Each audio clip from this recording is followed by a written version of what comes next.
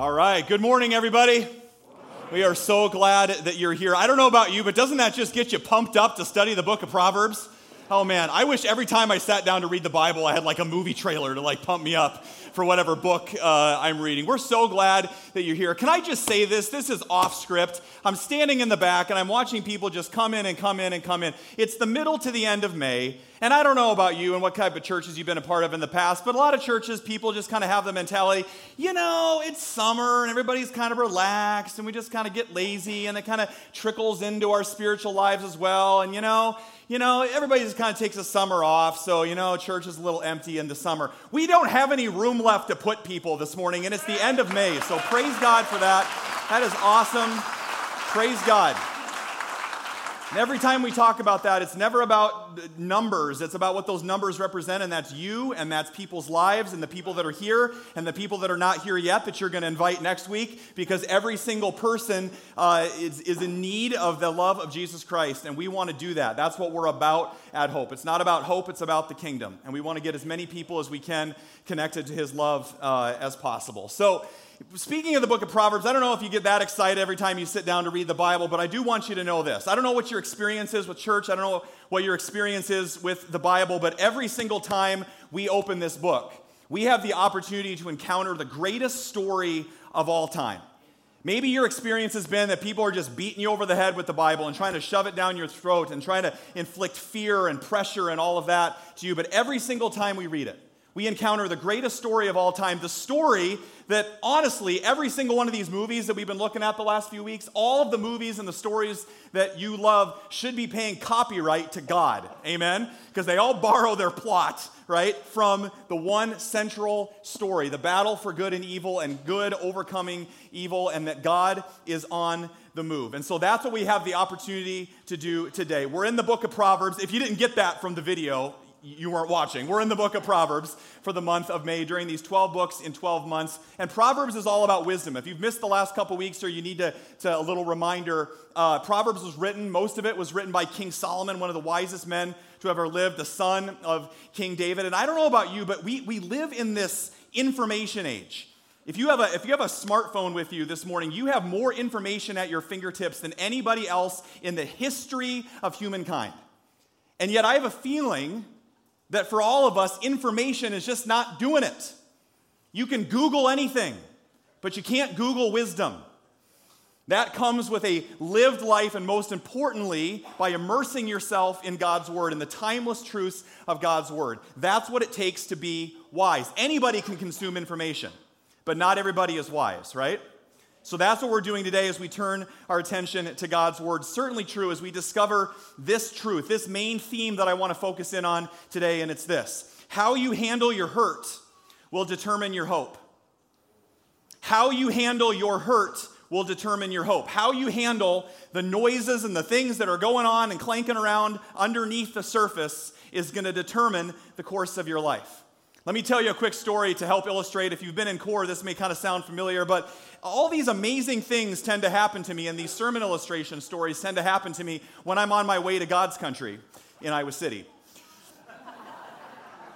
So me and a buddy a couple falls ago were driving to an Iowa football game, and we're driving down I-80, and there's not a lot between Des Moines and Iowa City, and so we're listening to the pregame show. We're kind of out in the middle of nowhere, and all of a sudden we're driving along in my 06 Honda CR-V. So if any of you think that I'm one of those pastors you see on TV that has their own private jet, I've got an 06 Honda CR-V with about 220,000 miles on it, and I'm driving that baby into the ground.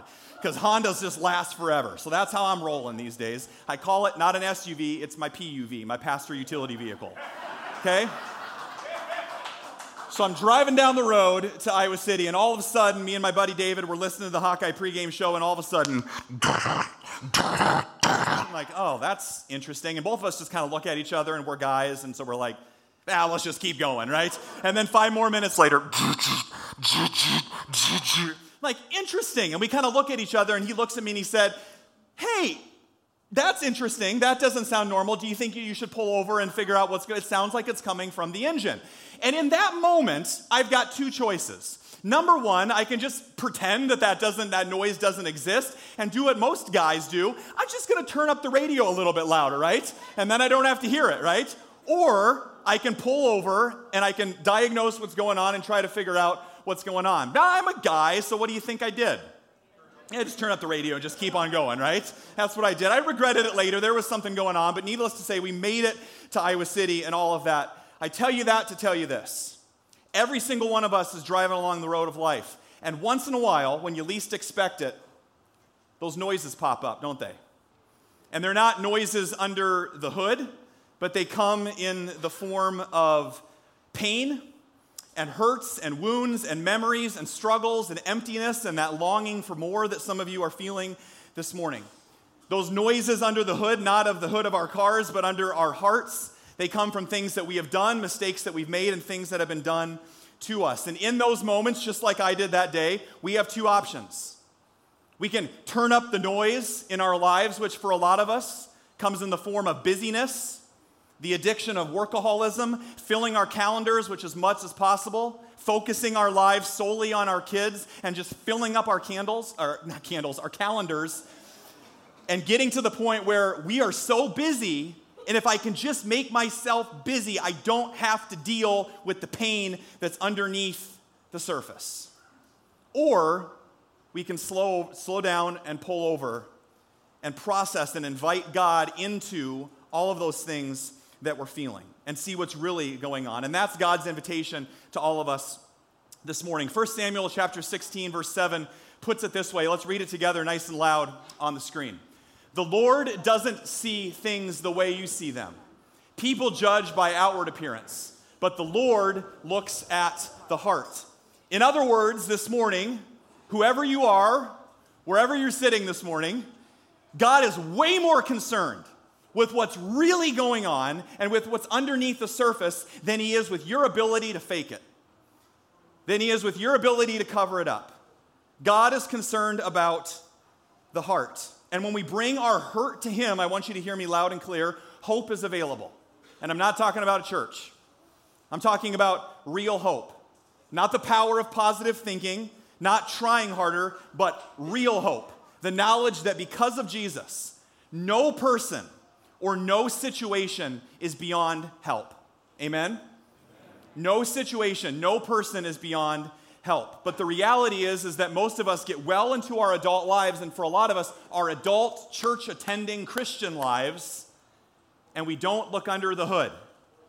Some of us look under the hood of our cars more than we look under the hood of our hearts. And that's a problem. And we end up, when we stuff the hurt or when we shove it aside or we try to avoid it, what happens is that we end up feeling like whatever that is going on, well, that's normal. And maybe you've heard other people around you say this, or maybe you've thought it or said it out loud yourself. That's just the way I am. That's just the way I am. It's not healthy, it's not helping, it's hurting people around you, but we just come to believe things are always going to be this way. It's the mom of 3 young kids that I met a few years ago, and 4 years ago she said, I'm just going to have a couple drinks. I just have a few drinks once in a while, and now 4 years later, she's absolutely dependent on it to numb the pain and the stress that she's under. It's a 30-year-old man that I talked to a couple months ago who had never stopped and asked himself why I can't stop working 60 or 70 hours a week even though it's burning him out. It's the spouse who seems incapable of admitting that they're wrong in an argument. It's the young woman that I met just a few years ago in our community that said until the previous year before I met her, after 15 years, she's never admitted that the abuse that took place and that happened to her in college wasn't her fault. It's the young man I've met with over and over that seems to keep getting in heated arguments with his wife because his anger issue is out of control, even though he's this nice, pleasant church guy on the outside.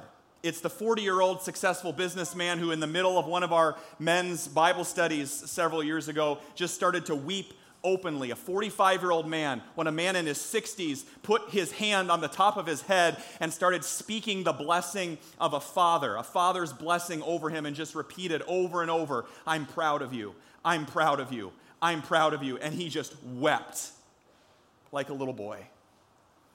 It's the middle-aged, successful businesswoman that I met after a funeral a couple months ago, and she was weeping, just uncontrollably. And as I peeled back the layers of her story, she told me that she hadn't allowed herself to cry, let alone grieve in any way since her own father passed away 8 years ago. What do all these people have in common? They're not fabricated. They're made up. They're people that are sitting around you today. They're members of our Greater Hope community. And they're all followers of Jesus, and many of them are busy with church life. And yet they're all learning how to cope rather than to live the abundant life that Jesus promises. All in desperate need of pulling over on the side of the road and looking under the hood and seeing, why does that noise make all the sound? Why is it so painful? We have a recovery ministry here at Lutheran Church of Hope, and it's called Celebrate Recovery. Any CR fans out there? A few? Okay, gotcha. Give me a little woot woot this morning. There you go. Okay, gotcha. There's more than I thought. All right, awesome. So Celebrate Recovery is almost kind of lined up right with us at Hope Des Moines. Last summer, we celebrated our 10-year anniversary, and Celebrate Recovery, I'll call it CR, is at our West Des Moines campus and our Ankeny campus. Just celebrated at the West Des Moines campus their 10-year anniversary as well. And they, in the language of Celebrate Recovery, they have a word for all these things that we're talking about, a phrase, and it's called our hurts, our habits, and our hang-ups. Everybody say hurts. Say habits. And hang-ups. And we all got them. Every single one of us. Every single one of us has them. In fact, when I was talking to Melissa Dale, our director of that ministry, she was letting me know that only 1 in 3 people are coming that have substance abuse issues. 1 in 3, meaning 2/3 of the people that come to recovery, it has nothing to do with drugs or alcohol.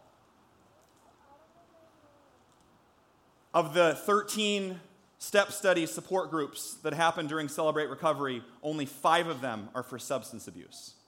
And I tell you that to tell you this. Maybe recovery is way bigger than we think.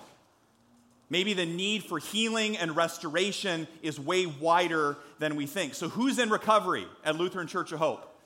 People that are sitting around you today. Doctors, lawyers, CEOs, teachers, stay-at-home parents, the unemployed, parents of teenagers, young adults, kids. I think that's about everybody. If I didn't say everybody, every demographic, and the list goes on. And you would, for some of you, you may be hearing those lists and hearing these people that I'm describing and saying, oh, I feel so bad for them. My heart just hurts for those people. And we've already missed it. We will never understand recovery if we have an us and them mindset. We will only understand recovery and our own brokenness when we have a us mindset. When all of us are in the same boat. I've said it once and I'll say it again. Every single person is in recovery. Some are just brave enough to admit it. Amen? Every single one of us has hurts and habits and hang-ups. Some of them are just more visible than others. Isn't it interesting that we lift up substances, we lift up alcohol abuse and drug abuse, and rightly so, and we're going to touch on that in a little bit. But the problem is we judge and shame and condone those that have alcoholism, and we praise and celebrate those that have workaholism. You get a badge of honor. How you doing? Keeping busy? Absolutely. Worked a lot of hours? Yep, just working hard. And we celebrate that. It's an addiction. So today we're talking about this from a holistic standpoint. We've all got hurt, and some of us just have some stuff underneath the surface. We've all got stuff. So just to clear the air, because today, some of you heard our scripture reading today, and you're like, what kind of a church is this, right? That's a weird scripture reading, right? We're going to get to that in a second. But just to clear the air, and everybody just take a deep breath and take a load off. Turn to your neighbor and say, neighbor, you got some stuff. Tell them that right now. You got some stuff going on, okay? You got some stuff. And it stinks. You got some stuff. Every single one of us. And what you do with your stuff, how you handle your hurt, will determine your hope. And nobody knows that better than a young man. Some of you are just keeping going. I'm going to tell everybody around me, you got some stuff. Nobody knows that better than a young man named Nick Sheff. Nick and his father David are the central characters in the film that we're going to take a look at today. We're in this scripture and a movie sermon series, and it's a film called Beautiful Boy. And if you haven't seen it, I would recommend it. I would not recommend that you get a pop and a popcorn and sit down for a fun, enjoyable night. But if you want to be convicted, if you want to be challenged, I would put your kids to bed and then watch it. It's rated R for a reason, but it's powerful. And I don't shy away from rated R movies because you know that the reality of culture feeds Hollywood. There's a reason these movies are popular, because they're touching something really true in us. And so Nick is this young man who grew up, and on the surface level, everything was great. Happy, great in school, sports, activities. But as he grew up and became a young man, all of that stuff, the outward appearance, became sort of this fabricated, facade out there that covered up a heart that was filled with terrible hurt and pain, and which eventually leads him into this spiral of alcohol and multiple hardcore drug addictions. And so the first clip that you're going to see, we're going to watch a few this morning, gives you kind of the setup to the story of his father, David, that's played by Steve Carell. Is kind of going to set up the story for you, and then eventually him and Nick's stepmom are going to visit him in college when he first starts developing this drug addiction. And then the last part of the scene that you're going to see, the movie does a lot of flashbacks, and I think rightly so, to when Nick was just a little boy. And for those of you that are parents today, well, really for those of you that have a loved one that's ever hurt and has had pain, look inside David's heart as a father as he looks at his son that's spiraling into addiction and sees a little boy that's crying out for help. Take a look. Whether you're a parent in the room today as I am, or anyone that's loved someone through painful choices that they've made, and your heart just hurts for David. There's a lot of times where people get the idea that we come to church, it's just kind of surfacey. But out there in the real world, that's where we talk about the real stuff. What if we flip that? What if we flip that, and what if we talked about the real stuff right here? Because if you should be able to be real anywhere, it should be church. And for Nick, it's all sorts of substances and drugs, but the truth is so clear that when we go outside of God's boundaries, the things that we put in our body, it seems so innocent at first, but then it can kind of come back to bite us. The illustration in our scripture reading today is so poignant. It's so vivid. Don't gaze at the wine that could be replaced for anything that we go to, whether it's the fridge or any substance for that matter that we go to. Don't gaze at the wine seeing how red it is, how it sparkles in the cup, how smoothly it goes down, for in the end it bites like a poisonous snake. Just for the record, nobody sets out wanting to get bit by a poisonous snake, right? Nobody says, I'm going to go out and try to find one. They pop up when you least expect it, and they inflict that pain and that wound. And let me just be perfectly clear at all of our campuses today, as we talk about this topic, as we talk about this theme, we're not getting on our high horse and talking about all alcohol. Scripture never condones the use of alcohol, but what God does do over and over in this passage, and like many other, is condone the excessive use of it. Drunkenness, specifically about alcohol or the use of other drugs, letting any other substance, letting any other thing control you than the Spirit of God. That's what it means to follow Jesus, is I want to be controlled by one thing, and that's the Holy Spirit. I don't want to put anything else in my body that's going to control me. God never does that. But he says to avoid drunkenness and the excessive use of drugs and alcohol. Why would he do that? Number one, because your body is a temple of the Holy Spirit, Scripture says, and you have been bought at a price. It's been paid for on the cross. That's how much God loves you. That's how much God wants to set you free, is that he was willing to give his life for you. That's how much you were made in God's image. And secondly, God also knows how easily these substances can get a hold of us. 12.7% of Americans, according to the Journal of American Medical Association, admit to having an alcohol use disorder. Admit to having an alcohol use disorder. 21% of Iowans drink excessively. Yeah, I would love to preach on puppies and rainbows. But we can't. Not all the time. Somehow we think that the church is somehow in this bubble and that's isolated. And when we talk about these statistics, oh, those people are us. Those people are in our church. And I want you to hear loud and clear, if you are struggling with this morning, there is more grace for you than you could ever possibly imagine. And we are so glad that you are here, but we've got to talk about the truth. Jesus came full of grace and truth, and there is more grace for you this morning than you will ever know, but there is also the truth.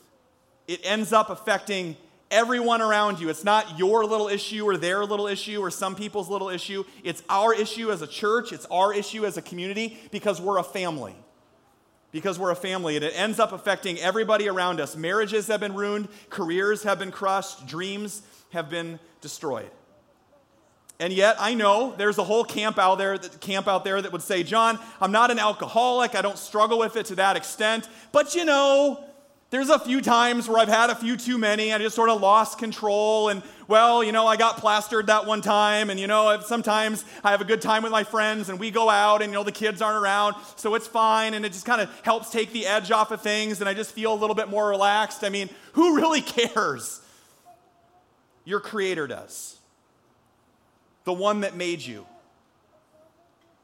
And I want you to know that God's standing there today with his love for you, not as some party killjoy when it comes to finding joy or happiness. Did you forget what Jesus' first miracle was? He turned water into wine, which is not an endorsement of drunkenness, by the way. It's an endorsement that Jesus always saves the best for last, and Christians know how to party the best.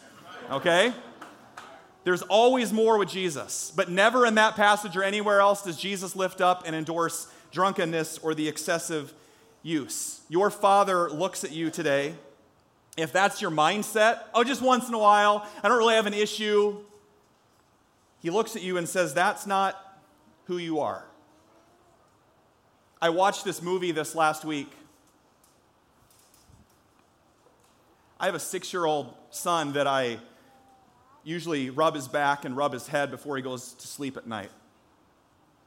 And I felt like this is what God wanted me to say this morning, is that when your Father looks at you, and for some reason you think you have to put some substance in your body to make you more valuable or lovable, your Father looks at you today and simply says, you're my kid. And I love you way too much for you to think that your value is based on somehow altering how you feel so that you can be more acceptable. You are enough. I want you to hear that this morning. Whatever you're up against, whatever your hurts, your habits, your hang-ups, you are enough. You are enough. And when you show up at a party, when you show up at a function, when you show up at an event, you are enough. And you don't have to alter your state in order to be acceptable or to be valuable. You are enough to show up and be in the room. Paul writes to a younger Timothy in 2 Timothy chapter 1, verse 7, "For God has not given you a spirit of fear and timidity, but a power and love, and get this, self-discipline. Self-discipline. It's a fruit of the Spirit. You were made for more. One, as a follower of Jesus, to show the world that real joy and real celebrations and real happiness, although it may involve an adult beverage from time to time, and there is nothing wrong with that, it does not have to rely on the bottle, but rather from the Spirit inside of you that is the source of your joy and your happiness and your peace. Amen? It's not who you are. But today is not a soapbox about drinking. That's not why you came. It's about something deeper, and it's about getting to the root of what's underneath it. It's about getting to the root of what's really going on inside. Proverbs leads us to this timeless wisdom back in chapter 4, verse 23. Let's read it together up on the screen. Go ahead and go to the next slide there. Go ahead. Keep going. There we go. Above all else, guard your heart, for everything you do flows from it. One more time. Above all else, guard your heart, for everything that you do flows from it. Proverbs chapter 4. Above all else, look under the hood of your heart today. Whatever it is, whatever substance, whatever hurt, whatever habit, whatever hang up, whatever you have, above all else, check on yourself. Check on your friends. Check on your family. Above being busy for God. Above having perfect kids. Above projecting the image that you want of your family on social media. Why? Because Scripture makes it clear that God's not simply after behavior modification. He's after heart transformation. That's what Jesus is after. He wants all of you. Jesus didn't come to make bad people good. He came to make dead people come back to life. That's what the gospel is about. That's why Jesus died and rose again. Not so that you could drink a little bit less and cuss a little bit less, okay? He died so that you could rise again to a new and everlasting life, to where your heart is transformed, that you desire to be whole and healthy. Because everything that we do flows from our heart. Because back to some of the people that I mentioned before, that young mom that I mentioned before doesn't realize that she's adopted this coping skill of having a little bit too much to drink that seemed to work for her other friends. But nobody ever mentioned to her the regret of the morning after. The young man that's working 70 hours a week doesn't realize that the only reason he's doing that is the image that he saw of his father, and that when you're a workaholic, that's what it means to be a real man, supposedly. And he's leading to burnout. The middle-aged businessman that was weeping at our men's group doesn't realize that he has been so desperate for the approval of his father since his parents' divorce that he has been carrying with him that question, am I enough, for 25 years. And no title, and no position, and no job, and no amount of money is going to fill that void. The young professional woman that I met that was weeping after her friend's father's funeral didn't realize that she had bought into the lie for the last 8 years, that in order to be tough and to be the strong one for her family meant that she had to shut down her grief, and she never grieved properly. For some of you, the most holy thing that you could do when you go home this next week is weep. And is grieve over the things that you have never grieved. It is a holy thing. Hurts, habits, and hang-ups. If only they would have slowed down and pulled over and looked into the hood, under the hood of their own hearts. How much more healing, how much more forgiveness, how much more freedom. And that's why we're talking about this today, not to just load on a bunch of guilt and shame, but to say that life is available for you. Walk away from here today knowing that Jesus says in John 10, I have come that you might have life. Everybody say life. Life. And have it abundantly. Not addiction, not hurt, not pain, but life. But Jesus knows that that's real life as well. And I love that part of the verse. The part of the verse I don't like so much is when John says, but the thief, our enemy, comes to steal and kill and destroy. And trust me, I'd love to preach on other things, but there's a lot of stealing and killing and destroying of people's lives internally and externally in our church community. And I hate it because I see it take people and it pulls them away from the life that Jesus promises. And it starts with admitting it's us. It's all of us with our hurts and habits and hang-ups. And those of you that have been in recovery, are in recovery, or loving somebody through that, know what's the first step? I need help. And I can't do it on my own. I need help. And that's the point that Nick gets to in this film. After multiple relapses, he finally gets a sponsor. He gets into an NAAA type group, and you'll see that here in this next clip. And as you watch this next scene, I want you to not think about so much, well, that's for him and not for me. I want you to see the weight and the burden that is lifted off of his shoulders and the freedom that comes by admitting to God and to other people, I'm a mess. And I don't have to shove it down anymore, and I don't have to hide it. And if you can do that in an AA meeting, certainly we should be able to do that in God's house. And that's why we have multiple of those meetings. The meetings you're about to see right here at all of our campuses every single week. Watch the weight and the burden come off through the power of confession. Let's take a look. You heard it right from his lips. I'm looking for something to fill the ache, the void, the dark hole inside, just like every single one of us. What is he crying out for? Love and acceptance and relationships, just like every single one of us. We've got to get past the us and them thing, you guys. It's us. It's all of us. Peel back the chemical dependencies. What we find is that when people work through those and we peel back the layers of all those dependencies, we find that underneath there's a lot of hurt and pain as well. That's why only 5 of those 13 support groups are for substances, because all those other things pop up and we've got groups for those too. Because those those things that we put in our bodies are only coping mechanisms for the deeper pain, the hurt, and the fear. And so my question for you this morning is, what are you doing with your hurt? Or do you just have this series of unresolved hurt and pain in your life? What do you do with what you feel inside? And so I thought this morning it might be helpful if we just walk through a few myths before we close that people have about recovery. We've got to get these straight in our heads. Whenever I think about myths, I think about myth busting. Anybody ever seen the show Mythbusters? Seen that show? Okay. It's been around for a while. I don't think it's on the air anymore, but these 2 crazy guys, basically they blow stuff up and it's fun and we watch it. But essentially they put to the test assumptions that we make. Things commonly held beliefs like, oh yeah, this is what recovery means. Okay, we're not going to blow anything up this morning, but we're going to look at some of these myths because that's where the healing can start. Number 1 is what we've already discovered. First myth, recovery is just for people that have substance issues. Recovery is just for people that have substance issues. We know it's way deeper than that, and instead of living in denial, God calls us to come clean and be honest with each other and before Him, and that's where the healing starts. And it trickles right into the second myth that we see all the time, and is simply this. You know, John, some of these things let's just keep hidden.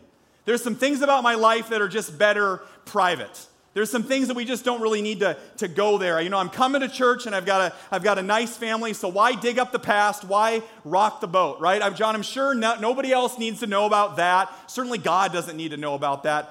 Newsflash, He already does. And this should be really encouraging to you.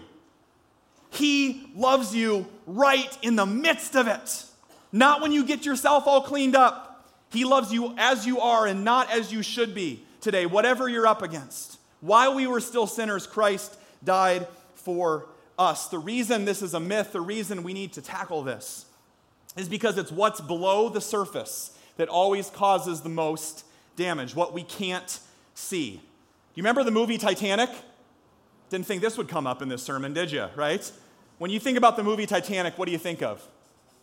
Leo, right? Beyond that, what else? What caused the ship to sink? The iceberg, right? What part of the iceberg caused the ship to go down? The 10% that was above the waterline or the 90% that they couldn't see? What's below the surface put the gashing hole that sunk it. And some of you are convinced that it's okay that I can live my life and people only know what's above the waterline. And yet it's below the surface that is the most dangerous. It always comes up and it ends up defining us. God sees it all. He already knows. And these things, they end up defining us. Some of you have been carrying the burden of guilt and shame for far too long. Some of you have been living with this false identity. Your hurt, your habit, your hang-up is you are just convinced that I didn't parent the best that I could, and so I am a failure. You've never said it, but every single day your life is defined by what I should have done and could have done better raising my kids. I'm a failure. I'm a mistake. You got to hear this morning. God doesn't make junk. You're not a mistake. God doesn't make junk. Some of you have been living with the identity that you're a victim and you're always going to be a victim because of what happened to you in high school or college, and you've been carrying that with you. You got to hear this today. As a child of God, you may be a product of your past, but you do not have to be a prisoner. You do not have to be a prisoner. I don't know what you're up against today, but because of Jesus, you are not your situation. How do I know that? All throughout the Gospels, you read these stories of Jesus encountering people with brokenness and limitations and disease and failure and mistakes in their lives, and never once are they defined by their limitation. Read it. We do that, but read these stories. Never once. They're never described as the blind man, the bleeding woman, the crippled man. We do that. We put the labels, but as John writes these stories, the disciples write down these stories. That's not how Jesus saw them. It was the man born blind, the woman who happened to be bleeding, the man who was crippled, because Jesus saw past their pain and past their limitations to the fact that they were a child of God. And he does the same thing for you this morning as well. You are not your situation.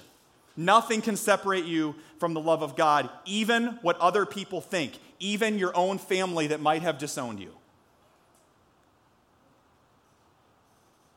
Some of you have told me, I want to believe in the love of God the Father, but I can't because my own parents don't even love me.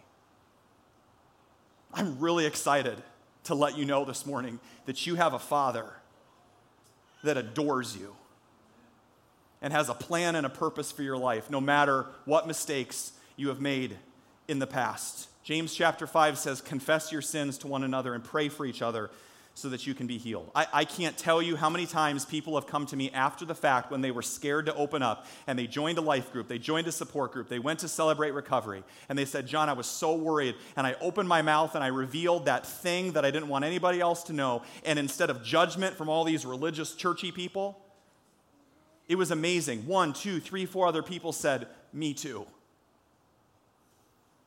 And that's when I knew that I wasn't alone. You're not the only one. Which leads to the last myth that I'll address today, and this is an interesting one, and partly it's because God's doing amazing things at Hope. God's on the move. He's changing people's lives. People have been transformed. Marriages have been put together. People have been healed from. It's happened right here in this room. God's Spirit is changing lives. Healing is available. Transformation is available. And the last myth that we believe is, well, gosh, if I can just get myself to church and just get in front of that pastor or get to that support group or get to Celebrate Recovery, I'll take my loved one and I'll drag them to the hospital or drag them to Celebrate Recovery. I'll get them with Pastor John. I'll get them with a professional counselor, and that'll fix them. And don't get me wrong, every single one of those things are good, but they're not Jesus. And there is one name, there is one way, there is one power and one hope that can change us from the inside out, and his name is Jesus. Acts chapter 4, verse 12, there is salvation in no one else by which we must be saved. God has given no other name by heaven by which we must be saved. It's not about a program, it's not about a class, it's not about a church, it's not even about other Christians, although God uses those. It's about daily, and I said daily. Everybody say daily. Daily saying, I can't do this alone. It's not a one-time fix. Recovery is a process that we invite Jesus into, because the other myth that's attached to this one is, boy, if I just get connected to Jesus, he's going to snap his fingers and boom, life is easy. All of my problems are gone. Doesn't always happen that way. And I want you to hear this loud and clear. I know a lot of faithful Christians that love Jesus with all of their heart, who battle with addictions and hurts and habits and hang-ups, and their lack of complete healing this side of heaven has nothing to do with their ability to love God more. Amen? It's not attached to that. Sometimes healing can happen all at once, and we've seen Jesus do that and take away the desire for whatever that is. But oftentimes, recovery is a long, messy process where Jesus can work through doctors, and Jesus can work through therapists, and Jesus can work through medicine, and through friends, and through prayer, and through support groups. The process is always different, but the saving is always through Jesus. The process is always different because everybody's story is unique, but the saving, the power, the healing is always through Jesus. And so with those myths busted, 2 what-if questions for you this morning. What would it look like for us as a church to stop seeing recovery as a program where some people go and start seeing it as a reality where everybody lives. What if every single one of us showed up at Celebrate Recovery next week? That would be awesome. And biblical. And awesome. What if we stopped seeing it as an us and them thing? And secondly, what would it look like for us as a church to not just talk about these things once a year, but to take steps of healing, whatever that looks like for you today? Today is not a pep talk. Today is not a, wow, that's too bad for some of those people. Today is a day to look under the hood, to look in the mirror, to look at yourself and say, I need to get some help. I'm not going to go one more day without looking under the hood and seeing how I'm doing. And maybe it's getting connected with Celebrate Recovery. Maybe it's getting connected with one of our many support groups that exist for all different hurts and habits right here at Hope Des Moines. Maybe it's joining a life group where you can be real. We have a group called Ultimate Journey here at Hope Des Moines that walks you through your past and your hurts and your brokenness and helps you find that healing multiple nights of the week, and we would be happy to get you connected with that. Write it on your connection card today. Celebrate Recovery, support group, Ultimate Journey. Maybe it's one of our trained care one-on-one ministers. Maybe it's going to counseling. I think every single person should be in counseling. Every single couple that I meet with that's getting married, they're like, we're done with our pre-marriage counseling, and I'm like, get started for some more. Because I tell every single couple, if you love that person more than anything else in the world, some people go in for an oil change more than they go in for counseling with the love of their life. Pay attention to your heart. Fight for the people that love you. We have trained counselors that we can connect you with. So call the church, write it on your connection card, send us an email, drop it in the offering basket, bring it to the Welcome Center. And regardless, I want you to know that you're welcomed here. I don't know, I just thought of this right now, and I'm going to share it with you, because I was looking upstairs at those of you in the loft. It was about a year ago. I was up there hanging out for breakfast, which we had before this service, and a man came in, and he was in pretty rough shape. You know, it's one thing to watch a movie. Right there, a man walked up those stairs, and he was in pretty rough shape. He didn't smell good at all, and I could smell it on his breath. And he was out of it, and I went up and I asked his name, and he said, my name's Bill. And I could smell it right there on his breath. And I said, Bill, what's going on? And he said, man, I really screwed up last night. I'm gonna get some breakfast and leave. And I said, before you do, Bill, can I tell you something? And I kind of lifted him up by the shoulders. And I looked him in the eyes. You know, I always try. I don't always succeed, but I always try to see people the way that Jesus sees them. And I said, Bill, I am so glad that you are here today. And I want you to know that you are so loved by God and that He forgives you. You picked a great day to come to church, Bill. And tears just started welling up. And then the best part was not what I said. I watched two of our members come, put their arm around Bill, give him a great big hug in his hangover, put their arms around him, weep with him, pray for him, and have some of the best biscuits and gravy around. You ask, what kind of a church is Lutheran Church of Hope? That, right there. Unconditional love and acceptance. Not just for Bill, not just for homeless people, not just for addicts, for all of us. For every single one of us.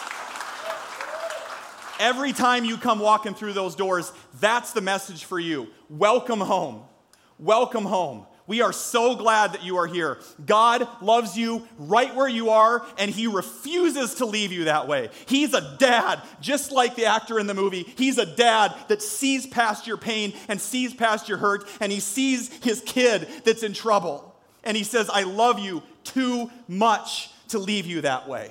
That's why we do the ministry that we do. That's why we challenge people to say, you're more than that. God created you for more than that, for fooling around with whatever you're fooling around with.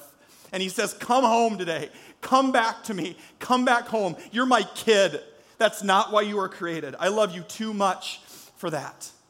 Fight for those that are around you. And that's what the film ultimately is about. It's not about addiction. It's about a dad loving his son for 10 years through addiction in the middle of the mess. And now, thank God, Nick is 8 years clean as of today. And as you watch this praise God. And as you watch this final clip, I just want you to hear God whispering to you, never give up. Never give up, because there's always hope. And you're going to hear that word 3 times in this final clip. There's hope, there's hope, there's hope. Take a look. The good news this morning is that there is help and there is hope for your hurt, for your past, for your marriage, for your fear, and his name is Jesus. 1 Peter chapter 1, praise be to the God and Father of our Lord and Savior, Jesus Christ.